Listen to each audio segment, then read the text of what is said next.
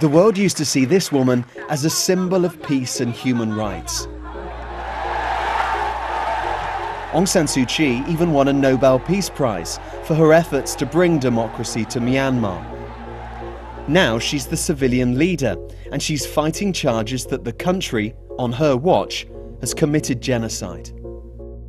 It's hard to get your head round just what an incredible turnaround this is.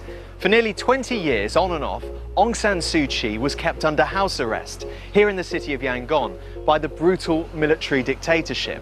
Now, though, she's standing up for the same army which took away her freedom and even trying to justify its actions to the world.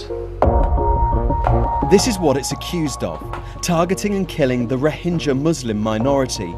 UN experts say Myanmar's army acted with genocidal intent when, in 2017, troops forced out more than 740,000 Rohingya. These refugees tell horrific stories of rape and murder, and they're still trapped in camps across the border in Bangladesh. Then, this happened.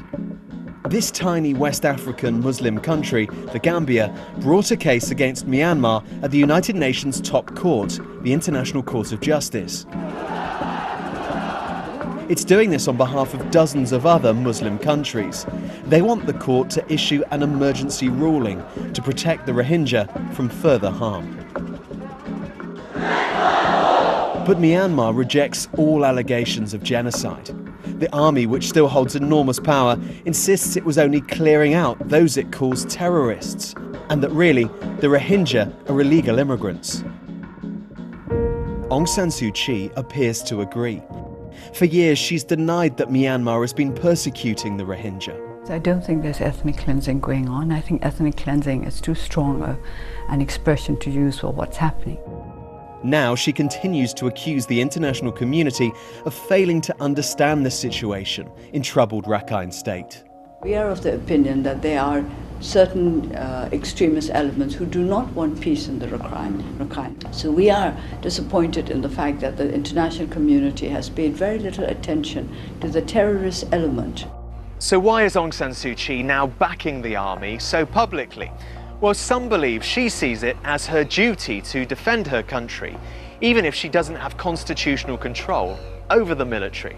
And let's not forget, many in Myanmar, which is a majority Buddhist country, do not care about the Rohingya Muslims, or they outright despise them.